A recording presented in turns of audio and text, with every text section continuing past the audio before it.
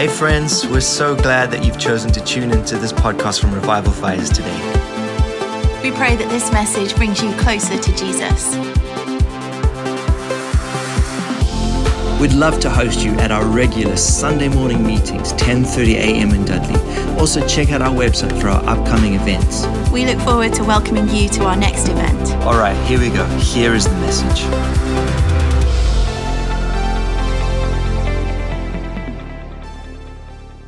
Well, 2 Corinthians 3:17 and 18, most of you will know this off by heart. But we all with unveiled faces, beholding as in a mirror the glory of the Lord, are being transformed into the same image from glory to glory, just as by the Spirit of the Lord.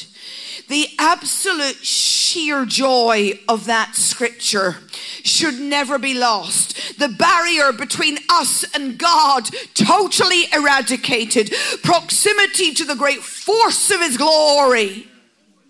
And how he allows us to go up these steps of incremental weight of all that he is. It is one of those pivotal revelation verses in our canon of scripture. I think it's often quoted that we go from one degree, certainly in our house, maybe in yours as well, that we go from glory to glory. And I do think we rightly apply that to our individual journeys. Deepening intimacy, deepening of transformation is crucial. That I can run with greater certainty and boldness before the throne of grace. But here is the rub. I think we are so used to reading scripture through the Greek lens, Western mindset, Western thinking, that when we read that, we see it only as valuable in how it might personally make me feel better. The selfish eyes of the Bill of Rights styled Greek thinkers, it's all about me. And because we have no word really for you being plural, usins if you're from Ulster, or y'all if you're American, we would never read that verse with any collective imperative. So we do not read it as you all collectively stand before me as my people, and I take you together through significant, measurable metamorphosis. You are together transfigured, where even your physical form takes on more of my nature, and as a body of believers, people can see that my glory has met you. You are collectively changed from one form to another in your beholding and reflecting of me. You all as one go through powerful seismic jumps of significant collective transformation. I actually think that's closer to what that verse is saying. It is God grabbing hold of entire churches, of entire peoples who are together and saying, now here is a level of my glory. So I say this, why?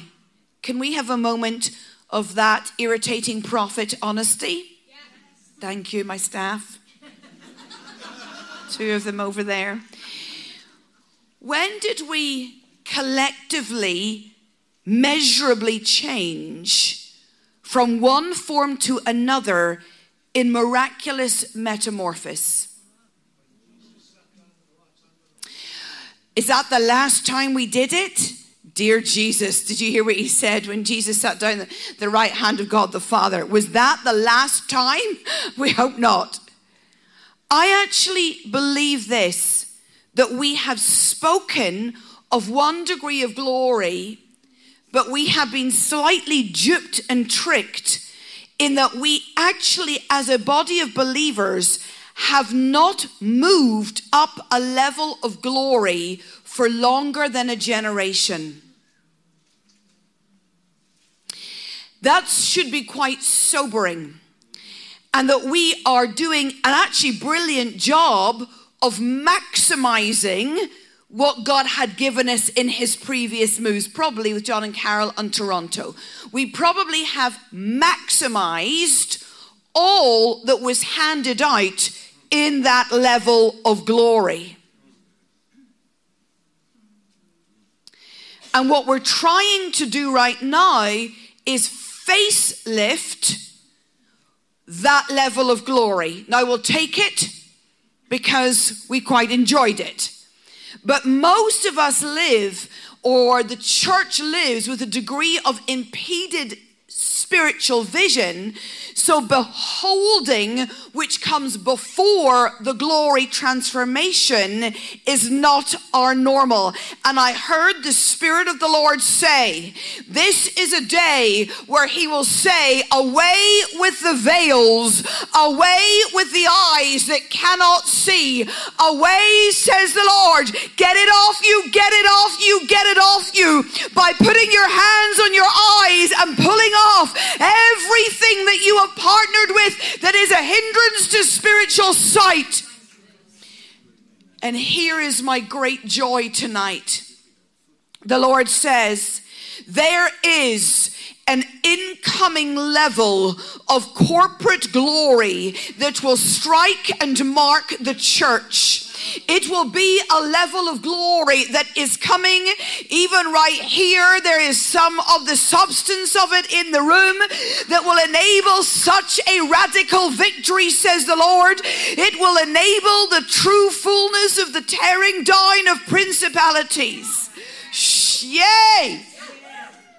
And sometimes it requires the determination of a prophet to say, this is what God is now doing here, now, in your midst.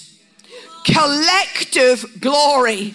And that means no longer will it just be one or two who run. It will be the movement of the many, because they will collectively resemble and reflect a metamorphosis transformation that only comes because God says no in the midst of his people. Now, some of you who listen to me know that I spend a lot of my time in the map room of heaven. I love cartography, love maps, spend as many days as I can in the spirit there, zooming around. And there are maps of the world, well, this is how I see it, just to one side of a room that there is a throne in, one of God's many thrones. The Bible doesn't actually tell us specifically where the throne room of God is. It's not in third heaven. Please don't be that daft. Because Paul actually doesn't, he says, I'm not allowed to tell you what's in third heaven. So why we assume it's there is our foolish reading of scripture. Anyway, that's not the point. So I spend a lot of time in a map room where they're constantly, the nations of the world are constantly monitored by the archangels and some of the spiritual warfare strategists in the heavenly realms. And I saw a number of you being pulled up to that place where you are participating in a level of strategic spiritual warfare with the military might of heaven, and you are working there, not pitting nation against nation, but standing, commanding with a level of glory that radically push back every demon and every plan of darkness. There was a spiritual awareness and a mantling for war that will only come with a level of glory on you. And in this house, the Lord says, you will have a map war room as well. And you will sit with your hands on the maps of the world. And as it is in the heavenly realms, so it will be in this house. And you will meet together, and you will be renamed by onlookers as the shaking church, as you shake again and tremble in reflection as conduits of the glory of God and as those God trusts with a responsibility for the boundaries of where the principalities and powers are allowed to be over England. You see, for so long we just let things happen. We're kind of shocked if we can do a personal exorcism. And yet the word of the Lord is you are to wrestle against principalities and powers. You are supposed to take on the big guns. And as I sat, as our dear friend was preaching this afternoon, I felt like I was sitting in a room of the blood of Jesus. Now, I'm a prophet, and we do see some things some peculiar ways. The blood was like running. Initially, I actually had to kind of squint and take my glasses off because I thought, is that back wall got a red light on it? Is that got a moving image on it? And then in the natural, I'm going, no, that back wall is blue. But say this, you can appropriate now not a refreshing of your salvation, but a fresh understanding that is coming to you of everywhere in the room. And the Lord calls this your glory bright. And the Spirit of the Lord says this, I am moving your keys here into your hand. Power and authority that few ever. Prince of Greece, just as they understood of the demons, and you are going to push them back, and you will see harvest. You are the ones who will do war with the enemy over maps of.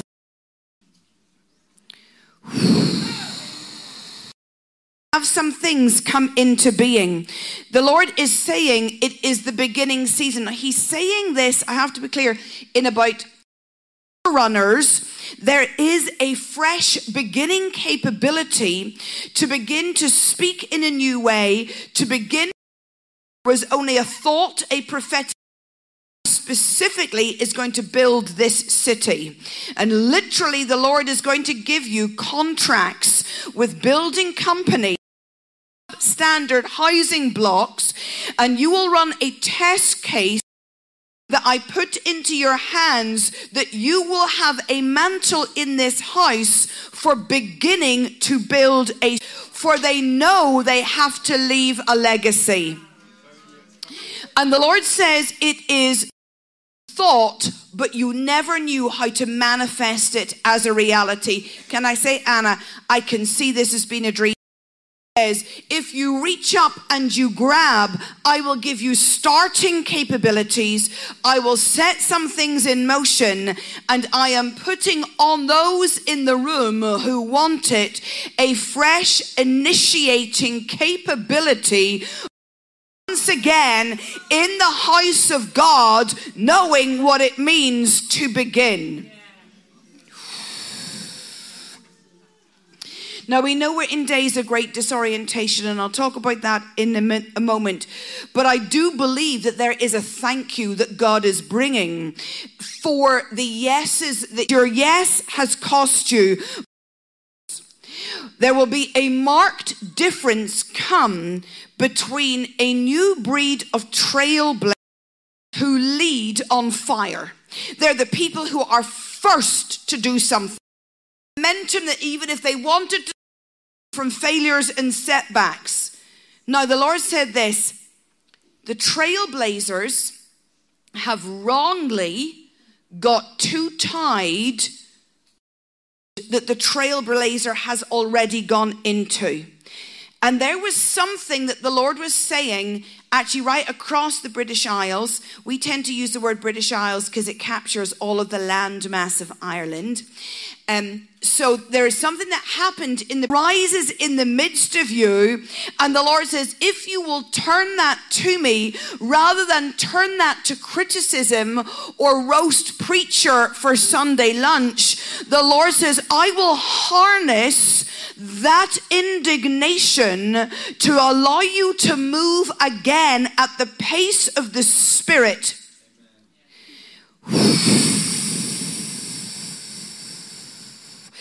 It's not, I don't think, me shouting no more delay, because that's a slightly different warfare, although Ezekiel does mention that. But I do believe this is actually the remantling and the putting on again of the function of the trailblazer and the function of the pioneer. You can lift that mantle off oh so easily. And you can dull down what manner of man and woman you are actually called to be. And the Lord says this: the trailblazers and the pioneers must now say that they will no longer feel guilty for how some things went yesterday.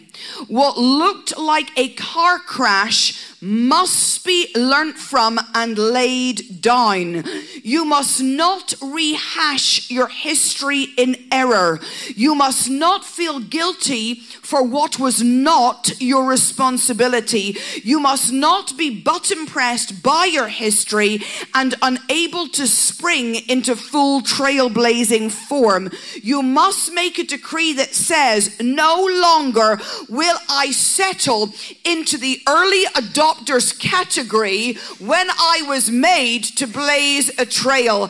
And the Spirit of the Lord says, it is a day to be reinvigorated in the core of your function that God has given you. Now, that's massive. What we are seeing with the prophets, heads up prophets, prophetic types, is there is a blanket, a muffling blanket coming on you, where there is this sense of, can we just play nice? Can you just speak harmony? Can you just speak something that doesn't ever bring a challenge? Can you just massage our ego? And can you just make us all feel good for a moment? And because what the prophets ate depended on their itineration, very wrongly probably, and the sense that if I say the thing that people want to hear, I'll get a decent offering. It has lied to us about what prophecy and what trailblazers and key apostles should be doing in the nations at this time. This is not a movement of harmony. This is a moment of redemption. It's a moment of the redemption of nations and the redemption of your call. And who knows that when Jesus turned the tables over, that was a moment of redemption. Who knows that when Isaiah says to Hezekiah, you will die, that was a redemptive word, because it provoked him to repent, to live for another 15 years. And so I believe that the swords are being put back in the prophet, the apostle, the leaders, the trailblazers' hands, so that they can say, we are not going to do things as we used to do them, but there are now some things that need to go at pace and be overturned. It's not about being rude. Don't misunderstand what I'm saying, but it is about the weight of the function of the pioneer coming back, who will not negotiate, come on, but will only settle for the fullness of what God has shown them. And the Lord says there is a negotiation, diplomatic spirit on apostles and prophets that you will need to be careful that you pull it off yourself, so that rather than leading, you are actually in round table meetings where you're begging and pleading, rather than being the Deborah that it says, when I, Deborah, arose, a mother in Israel, and suddenly the leader, remembering who they are, enabled the following of the rest of the nation. I do think as well as that mantle, some of you can feel it. I can feel it very heavily in the room.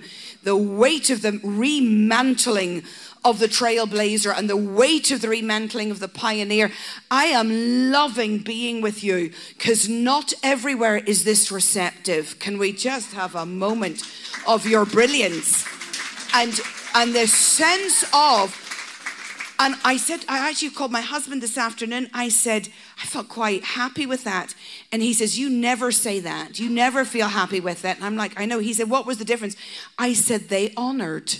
And when they honor, it gives God the space to set something on their shoulders.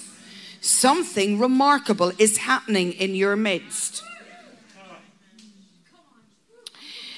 Whew. It is, however, a wrestling season. And this is the flip side of that glory metamorphosis and all the things that I've just prophesied about, blood and greening and all of that. It's a wrestling season. It is a time to enter the boxing ring. It is a time to stand on the wrestling mat. And it is a time to start to grapple. But can I say, not in any ways you have previously done. Now, we've been around the block. And we've understood that every decade you hit the year of the door. We've heard a fair few sermons. I remember 10 years ago, whenever we were all preaching about doors, and we all had our version of it. And here we are again, another year of the door. And normally, the scripture that is most quoted is 1 Corinthians 16 verse 9. For a great and effective door has opened to me, and at it there are many adversaries. So you and I have got used to this thought, new season, big door, tough wrestle, demons. Yes? That's true. But I really felt the Lord say, this is not the demon busting that you've got used to. This is not the understanding that maybe you're a bit comfortable and a bit fat and a bit flabby. So actually a good dose of spiritual warfare will really help you get spiritually lean.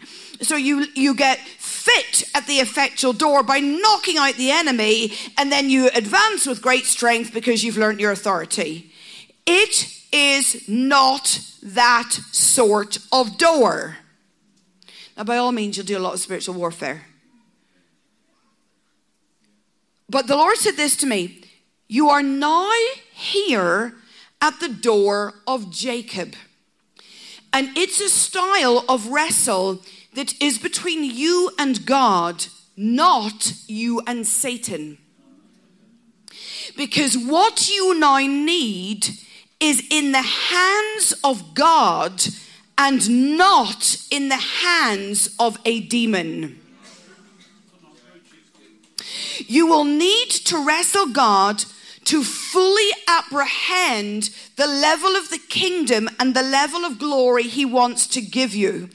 And wrestling God means that you and he are going to be very close proximity, where you are about to learn a lot about yourself, and you're going to be marked by your grapple with the divine. Now, when you and I spend my life doing it, when you wrestle the demonic, you learn your own delegated authority, yes? You learn that the demons fear your name. You understand your position above them. But something totally different happens when you wrestle God. You understand your absolute need for him. You understand that your work ethic cannot get you into fullness. You come to understand your position below him as the supreme provider. So fighting demons will teach you how to use a sword and how hungry you are for victory. But fighting God teaches you where blessings come from and how hungry you are for glory. You can secure a victory in a wrestle with Satan. Yes? You can secure a victory with a wrestle with Satan. You can only secure a blessing in a wrestle with God. This is massive. It is also slightly terrifying. I get that. God is humble and he is awesome. And he is humble to go to the cross, but he's awesome enough to save you. He is humble enough to let Abraham chat him down over the numbers required to save Sodom and Gomorrah, but he is awesome enough to bring forth the necessary judgment. He is humble enough to ride a donkey and suffer the questions of Pontius Pilate. He is actually humble enough to wrestle Jacob and you, but he is awesome enough to bless your determination. And I want to say, God, how on earth do you ever permit yourself to be wrestled with? Why would you let that happen? And the concept of Jacob and God covered in the dirt and the mud, wrestling in the dark, their bodies wrapped together in a dust storm that you create by your need to be blessed is truly mind-blowing. And the Lord says that sometimes your dissatisfaction and the raising again of your trailblazing spirit will lead you to a place of a wrestle in a sandstorm of hours of unceasing exertion where you feel physically debilitated, but irrespective of what is going on in your physical frame and emotions, you have resolved to not be denied of the thing that you need, of the thing that your nation needs, of the thing that the people that you lead need. And you will not let go of God until he opens his awesome hand and says it's yours. Genesis 32, you know the story, it's the Jacob story. And he's on his way back home to Canaan, and he's got his small tribe of wives, his children. He's been 20 years away. 20 years away. He says words of knowledge and basic level, prophetic instinct that has enabled him to know when to go and how to get all the best sheep and goats. Do you remember the word of knowledge about the mandrakes? So he's ticked a lot of dependency boxes on God. But here he is, and he's scared to death about his future because he's about to meet his brother Esau. And this is a 20-year hiatus from a defunct, malfunctioning relationship. This is not a family welcoming party. Jacob is about to run in to an army. He cannot go back to where he has been. Anybody like that? I just couldn't go back. I couldn't go back. Anybody waving at me for that? I can't go back. I've got this moment of time, and in a night where he is dreading the future, he's uncertain how it will turn out. His only option is to wrestle God. To wrestle and win, you got to know it's not a sign of your greatness. It's a sign of his pleasure. To see you so desperate, to acknowledge him as the source. And the Lord is saying, and boy, do I wish, because I'm living this right now. You watch my social media posts. Boy, I wish there was another way to enter the season of glory that is hanging above our heads. I would rather put on the armor of God and kill some demons. I do that happily for breakfast. The Irish like to fight. But to wrestle God is a completely different call, and it grows something in you that cannot be grown any other way. Where you start to say, I will not let go. I will not let go. I will not let go. I will not let go. My sleep might be all over the place, but I will not let go. I will grapple and I will fight and I will contend for the glory that you have said is possible in this season. I will grab hold of you. I will even use your name before you, God, because I will say to you, you told me, you said, God, therefore I am not here like a petulant, spoiled brat child, but I am here because you gave me hope, and you said one day, and I will revisit the words that you said, and I don't mind if I limp physically weaker into my future, but I will have acquired a level of faith that few ever do, and I will cling to what only you can do, God, as we go to face the army. And I think it's a moment where you think this, God, I think it's time to pay somebody to be nice to me. Anybody done that? Thought about it? Thought about it. But in the very moment, you want comfort, you want assurance. At the very time you think, I'd love a kind word. God, I'd love a wee bit of a tender hand. God says, no, you approach me and you wrestle so that you don't enter a season feeling gently reassured. What good is beginning a season feeling gently reassured? You enter a season marked by faith and a certainty of glory because you chose a determined struggle with God. You met his humble awesomeness and he allowed you the wrestle, and you got profoundly trusted by him. So when Hosea 12 is retelling the Genesis story, Hosea paints it as equally bleak, speaks of Jacob weeping and pleading and begging for favor, apprehensive of the majesty with which he wrestled, tears in his eyes, knowing that this was the only way he would obtain what he needed. And so we are in this season, I think, not just of the wrestle with God, but where God says, show me how desperate you are, and I'll let you win. Show me how desperate you are, and I'll let you win. That is why we're talking these days about pilgrimage. That's one of the key words of the moment. Psalm 84 that I read to you earlier.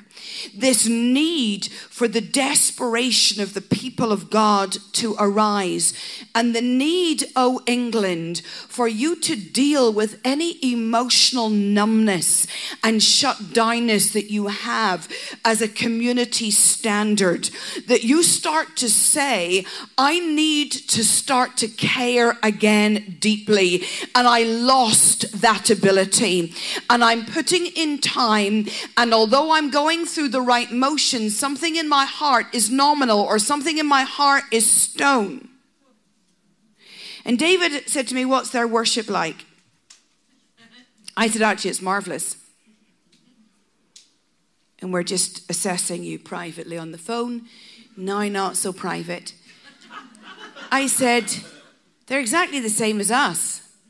Few people super poured out, the rest standing with their hands in their pockets at the back. And we went, oh, that's fairly standard. Same my church, same your church. It's just kind of like life, isn't it? You go, right, one day you'll catch it. Love you lot, but you're not helping. Tell your face Jesus is alive. So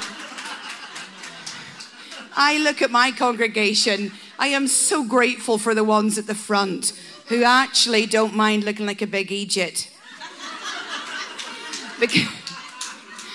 Because I actually know that level of enthusiasm is surprisingly catching. It's surprisingly catching. It really is. And, I understand that some of you, it's a miracle you're even here. So I don't want to make those of you feel bad, because sometimes just coming into church requires a well done, good and faithful servant. But most of you don't have that excuse.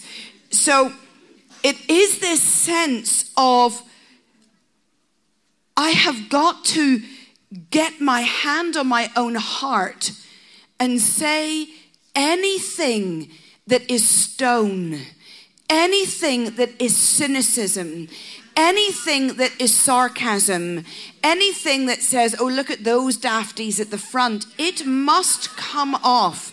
And it must go, thank goodness they are going ahead. Thank goodness they have no idea how to dance, because I'll not look so bad.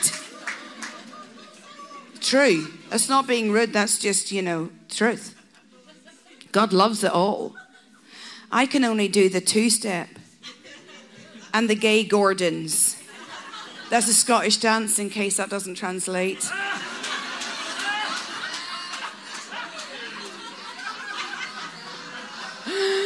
Oh, you got to be careful these days. Okay, right.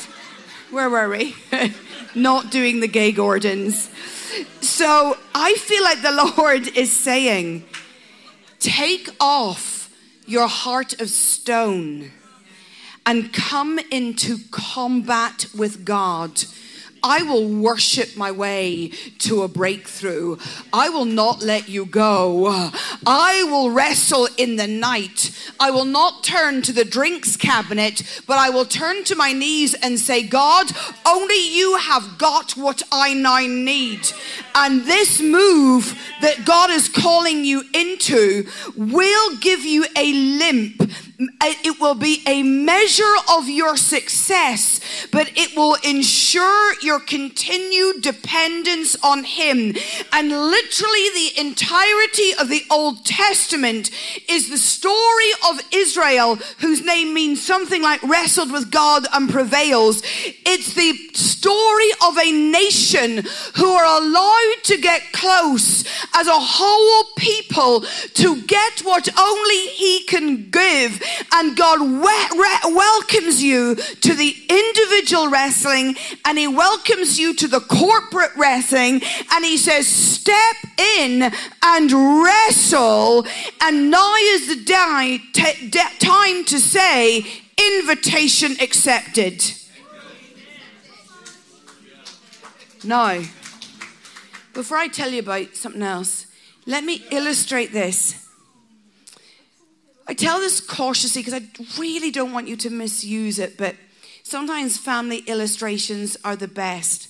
I've not actually told this story anywhere in the British Isles, and it's about my family. So my mum, she died about 7.5 years ago, very painfully, of pancreatic cancer. Treatment just could not keep up with the deterioration of the disease. And she went into hospital in September with backache and never came out, very fast. But just a few weeks before, she and I were in the underbuild of the basement unit of our old house. And I'd been storing some photographs, and she and I had a mother-daughter moment where she's found all of the black and white photographs. She must have been late teens, early 20s. And growing up in the Troubles in Northern Ireland, mini skirts that were indecent, and a bubble car where the roof lifted off. Do you remember those? And she'd just found faith, and she played the guitar, and she was going around the pubs and clubs in Belfast, leading people to faith and singing, gospel songs.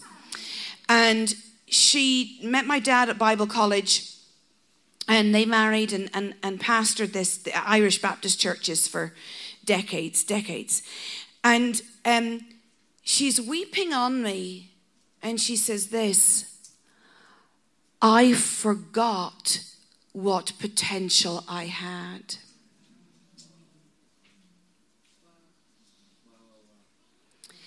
And she can hardly breathe. And I'm saying to her, but look, you've got 4 children. You've got this amazing, she wrote books. She wrote for Christian magazines, Christianity Today. She wrote for Evangelicals Now. She did Thought for the Day on Radio 4. She did Thought for the Day on Radio Ulster. She was a significantly known, credible broadcaster and author. So this was not some kind of lightweight woman. And I said to her, well, what do you mean? Because look at the years of Christian leadership. She said, I knew there was more in me, but I stopped wrestling God for it. And she said this, I thought that the right thing to do was to play the pastor's wife game. I thought it was to do the flowers, lead the children, sing the twee sweet song at Easter. She said, I thought if I sat back, it was holy.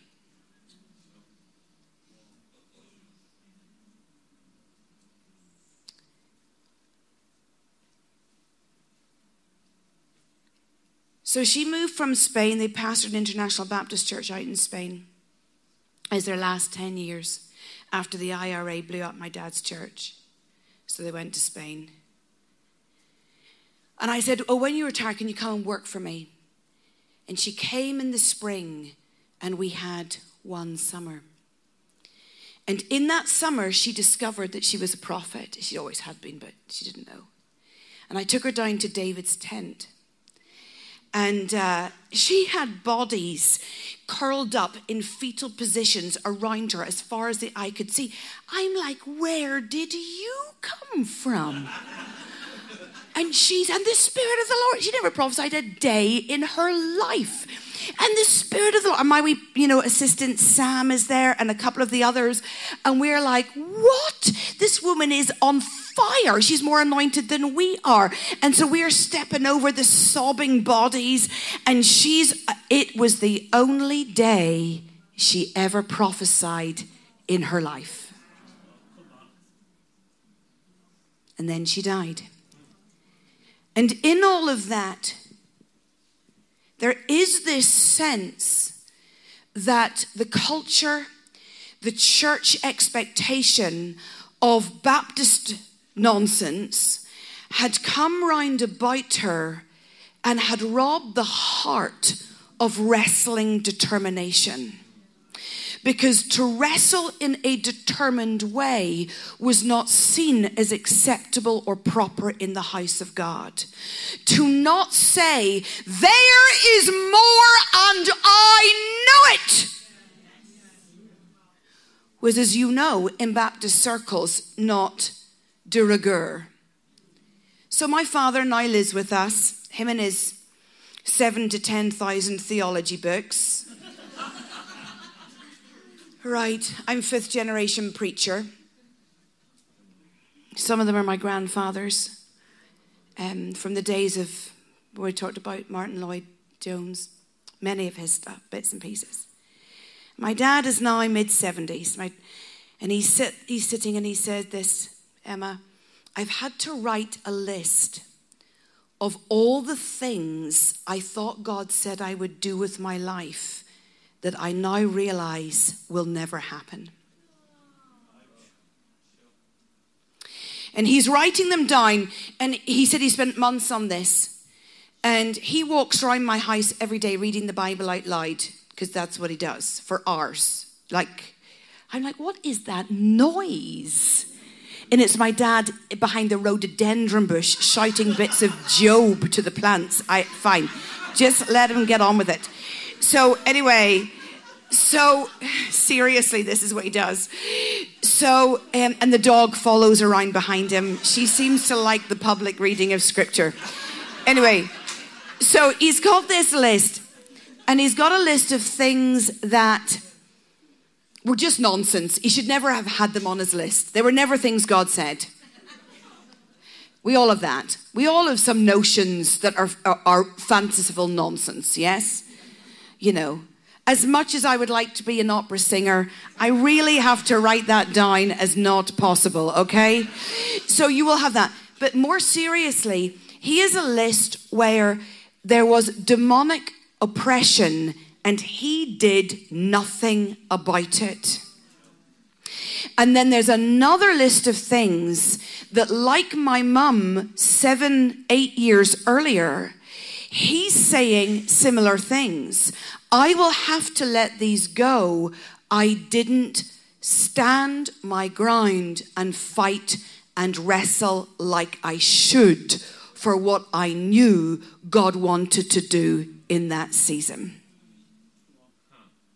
And how many of you can testify to being quite like my parents, thinking if I wait it out, or if I sit only in receptivity position, or if I just give a little bit more, or if I just rest a little bit more, surely the general trajectory of the teaching that is leading us, oh, you know, God just loves you all the time. My dad has a whole sermon on the fact that the love of God is not unconditional. That's a whole carry on right there. Woo-hoo! Ask him to preach that one. It's too controversial for me. What about Psalm 7:11 that says that God is angry every day? Come on. Maybe this nature of God that you think is so sweet and demure and actually will put up with your bone idle laziness, non-contention, and then blaming everybody else for the things that are not happening. And he's saying, why aren't you wrestling with me for what you know only I have got?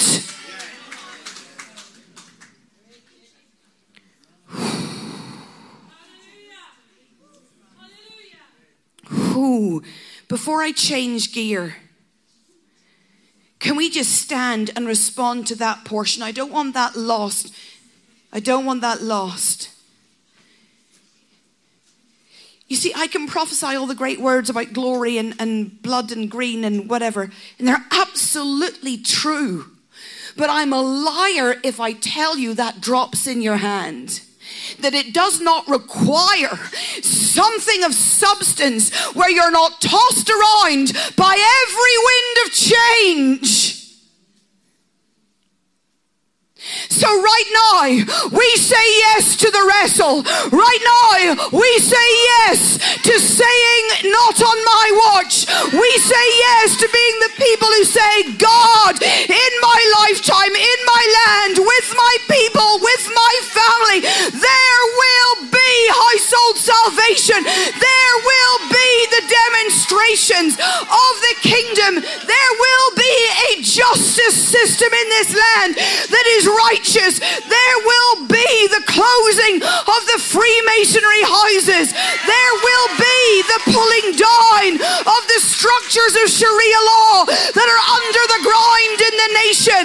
There will not be on my watch a bride who does not wrestle.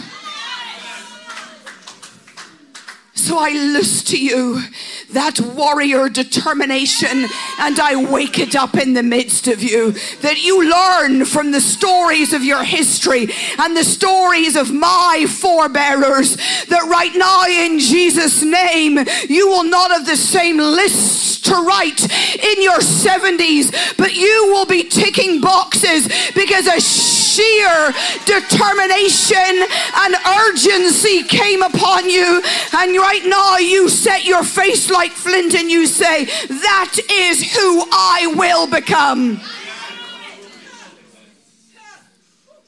Have a seat.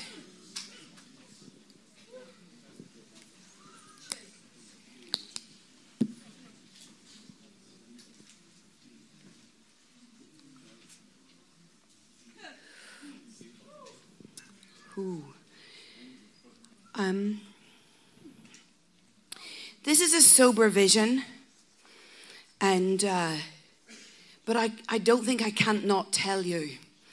I had the core leadership of the British Isles Council of Prophets in my living room. Phil Sanderson, Simon Breaker, Adele Richards, Louise Reed and myself. And we were just in prayer and worship maybe 4 weeks ago, maybe less, hard to remember, but recently. And sometimes the synergy of those shared prophetic mantles just slice open something in the heavens. In other words, you need to be in the room.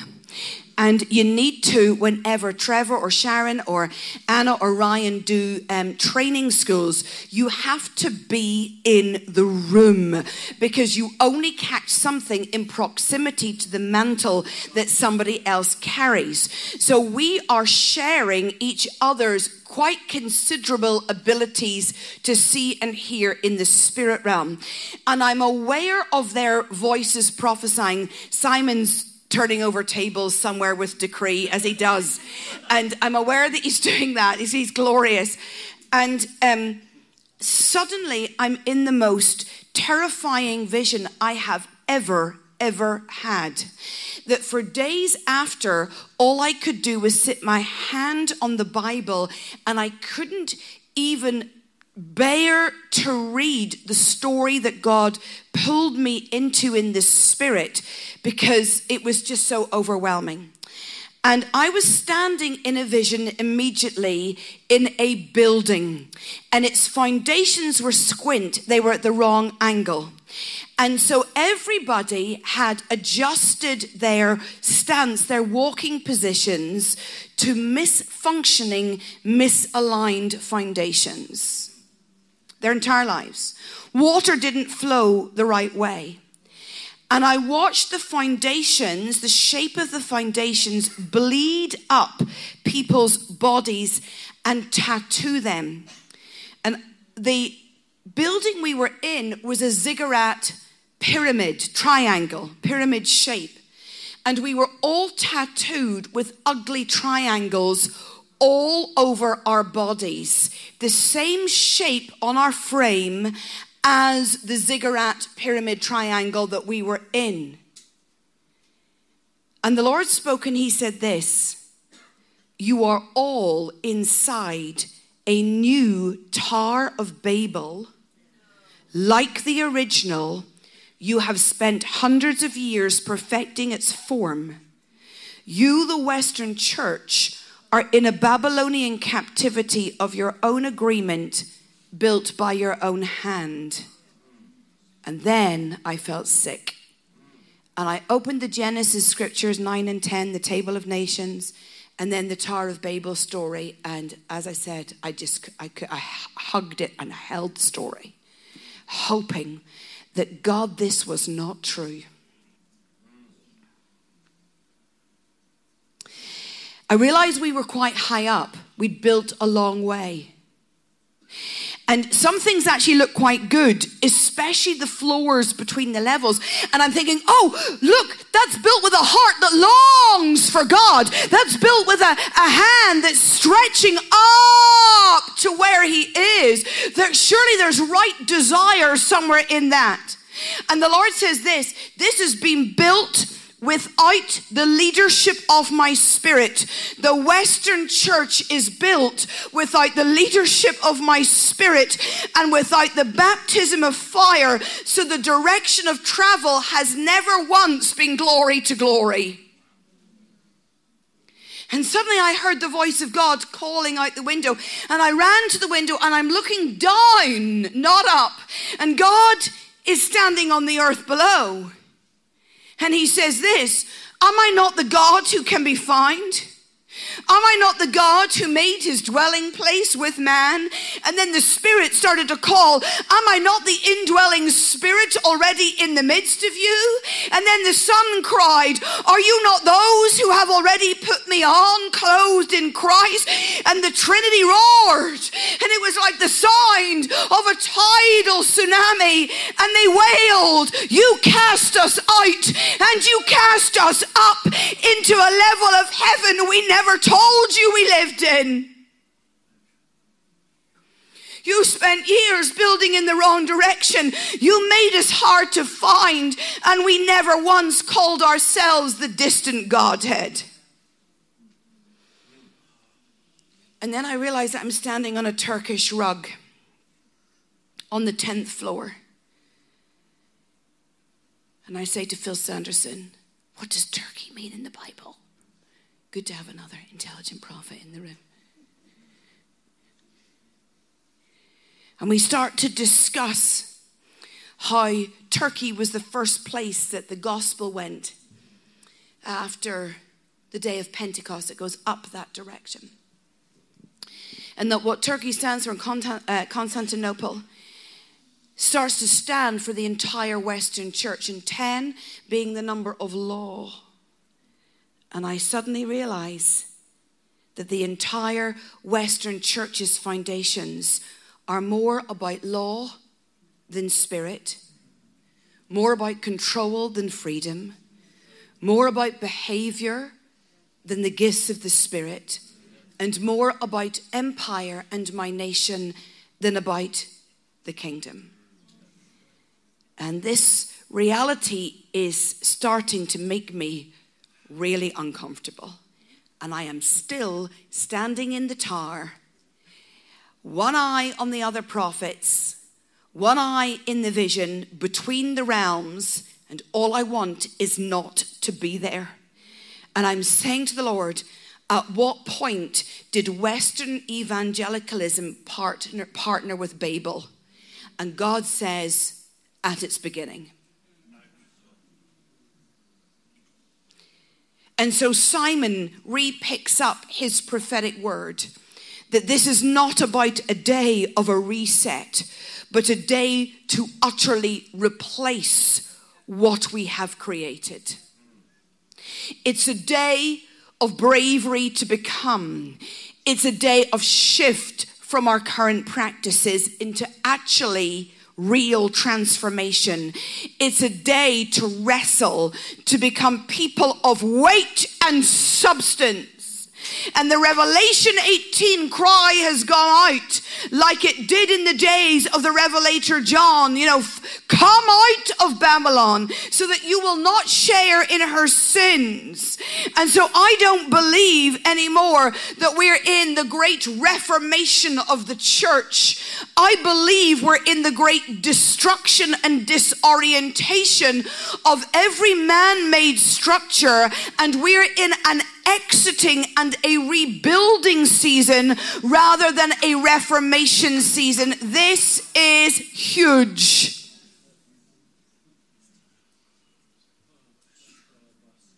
Now, I remember Dr. Sharon Stone and we had a very similar word a good number of years ago now, and you probably heard us, that we were prophesying, and a number of the other prophets kind of caught essences of it.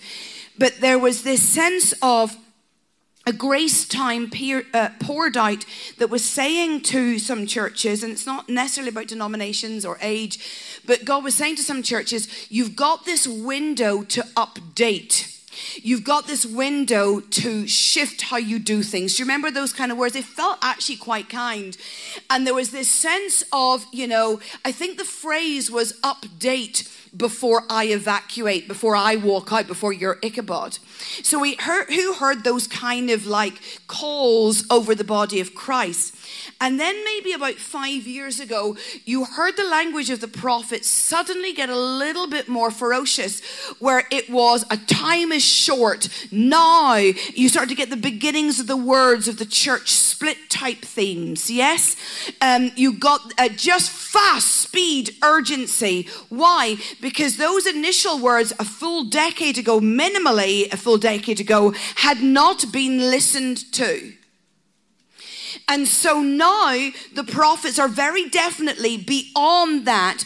And it's not that suddenly I'm turning up to be nasty or harsh, but I'm telling you that we are now in the business end of decades worth of words where God is saying, I just won't bless what you have that is man-made. I just won't do it. Now, what that requires is a level of bravery on you and I to come back down the stairs from where we are and to start to be repulsed at anything that we've got that might be a man-made tradition of comfort, where God says, you've got to end your love of cheap nostalgia. If I say to you, pluck out your eye so it doesn't cause you to sin, or if Jesus says, who is my mother? Who are my brothers? Or if Jesus says, let the dead bury themselves, you have therefore no excuse, not even the death of a relative as hard. I mean, that's Jesus' words, not mine. I'm just quoting him. You have now no excuse left to say, oh, we'll just hang around a little bit more in the way that it was. I remember being in a very significant, not that long ago, leaders meeting in somewhere in England. I'll not tell you where, but those with an eye to see will know. And there were thousands of leaders in this auditorium, and I'm standing beside David at the front, and I'm in the natural, just looking at the people, lovely, and then I immediately go into the spirit. And then I see what I never thought I would see. In that, about 75% of those who are perceived to be cutting-edge church leaders had LGBTQ plus rainbows to different sizes embedded in their hearts in the spirit. Some was full-blown. Some was just a little. And David is very kind. My husband, he saw my face, and I'm so facially expressive, and so he moves around because there's cameras, and now I'm pulling faces like I want to vomit at most of the Christian leaders. So he's like worshiping, leaning over me to protect my facial expression from the camera because he's nice like that. And I just think I need to talk to the leaders. And I talk to them privately about it because it's a private kind of conversation. But in all of that, the building of the man-made value system is more endemic than we think it is, even in our cutting edge leaders. And this Babylon thing is about arrogant self-sufficiency. It's about Revelation 18:7, where it said of Babylon, she will not mourn. In other words, it's about this emotional shutdown. Now, I've already pushed you on that, but I'm going to say again, if you struggle for empathy, if you struggle for sympathy, if you struggle with shutdown emotions, that is from Revelation 18, a Babylonian tendency. Babylon thinks about itself. It's a movement of narcissism. It's always on the hunt for potential competitors. That's how you know we've got Babylon, because we've got churches that hate each other and see each other as a threat. Rather than saying, if that church down the road breaks through, then I'm more likely to break through in my church because somebody's pierced something open. Thank goodness they're doing so well. Babylonian leadership will always reek of dominance and territorialism.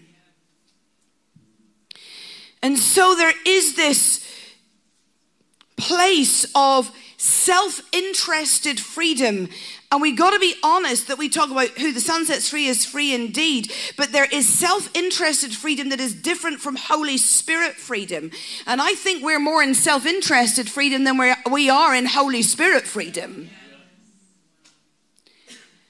So intolerant. And the Lord says this, I'm going to give you 5 things that you can do. He says, 1, can you start broadcasting? Can you start dialogues of honesty? Can you tell the stories of what is going on and what is going wrong? Will you take ownership of the position, and rather than play in the shallow waters, will you own your self-sufficiency, self-interested freedom, and intolerance? Now, here's the deal. I'm working with a leader in the nations. You'll know his name. We were talking about him over lunch. It's not the point. And he is working on training 300 significant YouTubers, conservative, semi-Christian YouTubers, because he's only semi-Christian himself. Not the point. But he's training them to tell the story of our age. And they individually have more followers than Fox News individually.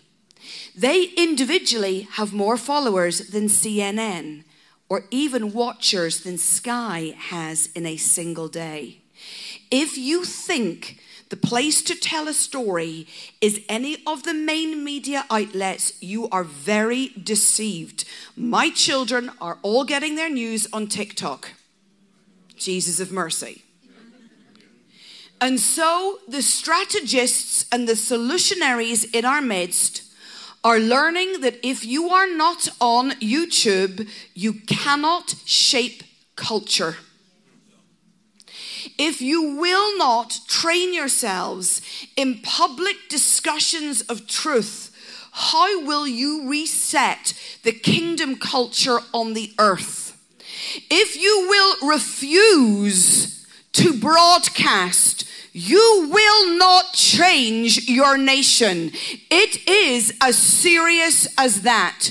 And so the Lord is releasing literal broadcasting mantles into his people right now, from the teeny boppers like my children who are 15 and 17, and my daughter who's 21 over in Edinburgh doing a journalism degree. Why is she doing a journalism degree? Who knows? But suddenly I might have caught this odd subject choice that she went after, because something in her of the Spirit of God understands that she must be trained for broadcasting and communication and for truth telling on airwaves, and that it must come from that sort of age and an intergenerational approach to dialogues about what works and what doesn't work.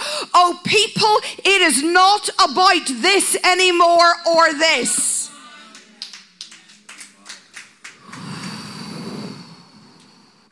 I'm going to release broadcasting anointings in a minute. Woo! The second thing is you're going to have to get reacclimatized to the Spirit. You are going to have to get Spirit-led and start to say, Holy Spirit, I'm going to let you drive me. You drove Jesus. You didn't just lead him like a gentleman. The Word of God says you drove Jesus. So you can now start to drive me, Holy Spirit, because I need Holy Spirit acclimatization. 3, you and I are going to have to work on some long-term de-incarceration. We are going to have to get hold of each other's heads and deliver each other of the demons of tradition. Whew, come on. You have indwelling demons of tradition. And if you think you don't, you are partnering also with the lying spirit. You will have demons of tradition. You will have demons of the love of the man-made. And we know because we haven't made Jesus Christ our home and we're not comfortable with him, so we're comfortable with our traditions. And the Lord says, it is the day of the mass de-incarceration of the body of Christ, and to acknowledge that I am in a prison I have not seen. 4, you are going to have to minister to each other in what will look like challenging emotions. The Lord talked about PTSD style emotions that are associated with demotion, because we are going to have to say, I'm coming down the stairs. I want nothing to do with this. So what I'm saying to people is this. If you're at a church and they need help, you have to say this: God, have you given me a bridging, transitioning anointing to help move them? if you have, I take it, I stay where I am, and I love them into change. Ask for that. If God does, he says, no, there is no, you're just there. Irritation, it's too far gone. You were rude in the previous season. You were critical. You burnt your bridges. You have no transition anointing left. And God is saying that to some of you because you didn't behave that well. He's saying, look to you, there's freedom now to leave before you become even more of a greater irritation. You have to now know what the mantle is. Oh, I'm really straight talking, aren't I? Okay. So we're going to have to work with the emotions of what will feel like demotion and be kind to each other after we've grabbed each other's heads. And then the Lord says, in this building season, you're going to build not up in that ziggurat pyramid triangle, but you're going to build out and round. And I feel like the verse is Habakkuk 2, for the earth will be filled with the knowledge of the glory of the Lord as the waters cover the sea. And the aim for the trailblazers now is that they start to move out in this identity of England that we talked about earlier, of being sent, missional, zealous, holy, humble people who are able to go out and bring the glory of God round the earth rather than the gathering. And the Lord says, beware the false apostolic hubs who are more about gathering than sending. Massive. Whew. And so God is, I think, shaking us all in that the prophet's job is to perhaps, well, definitely, to say something so extreme. And what I said is extreme. I totally understand that. But it's said with great love and affection. It's totally extreme. Why does God speak to the prophets in extremes, in polemics? God never says, well, you know, woe to you, Jesus, and say, woe to you, you scribe and Pharisees, except the few that I like Nicodemus. He doesn't. He doesn't say, you know, the prophets don't say, woe to the nation, except my family who are doing okay. They speak in these polemic, these broad brush stroke ways. Why? Is that because they lack the intelligence to be more specific? No. We're well educated. It's because I think God does catch-all things where he says, you are all in a Tower of Babel, so that you have no option but to say, is that right? If I give you a get out of jail card, well, except for you, except for Nicodemus, except, well, actually I wasn't going to say Jeremiah's family, but they weren't a lot of good, except for my family, except for the one I like. You and I don't, we go, that's a nice sermon, but it doesn't apply. So the prophet comes in with this great beast of a sword and says, we're all in Babel. What does that make you do? I have to weigh that word because that sounded like it included me.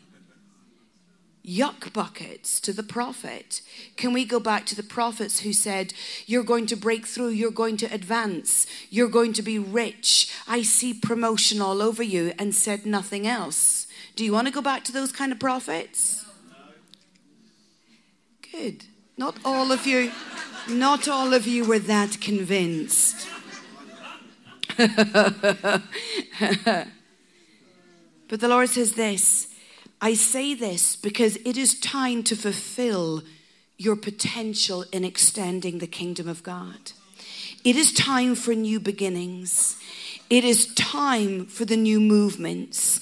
It is time for the green, fresh shoots and the green mantles It is time to establish the new. It is time to speak in a new way, lead in a new way, hold new roles, speak with new authority.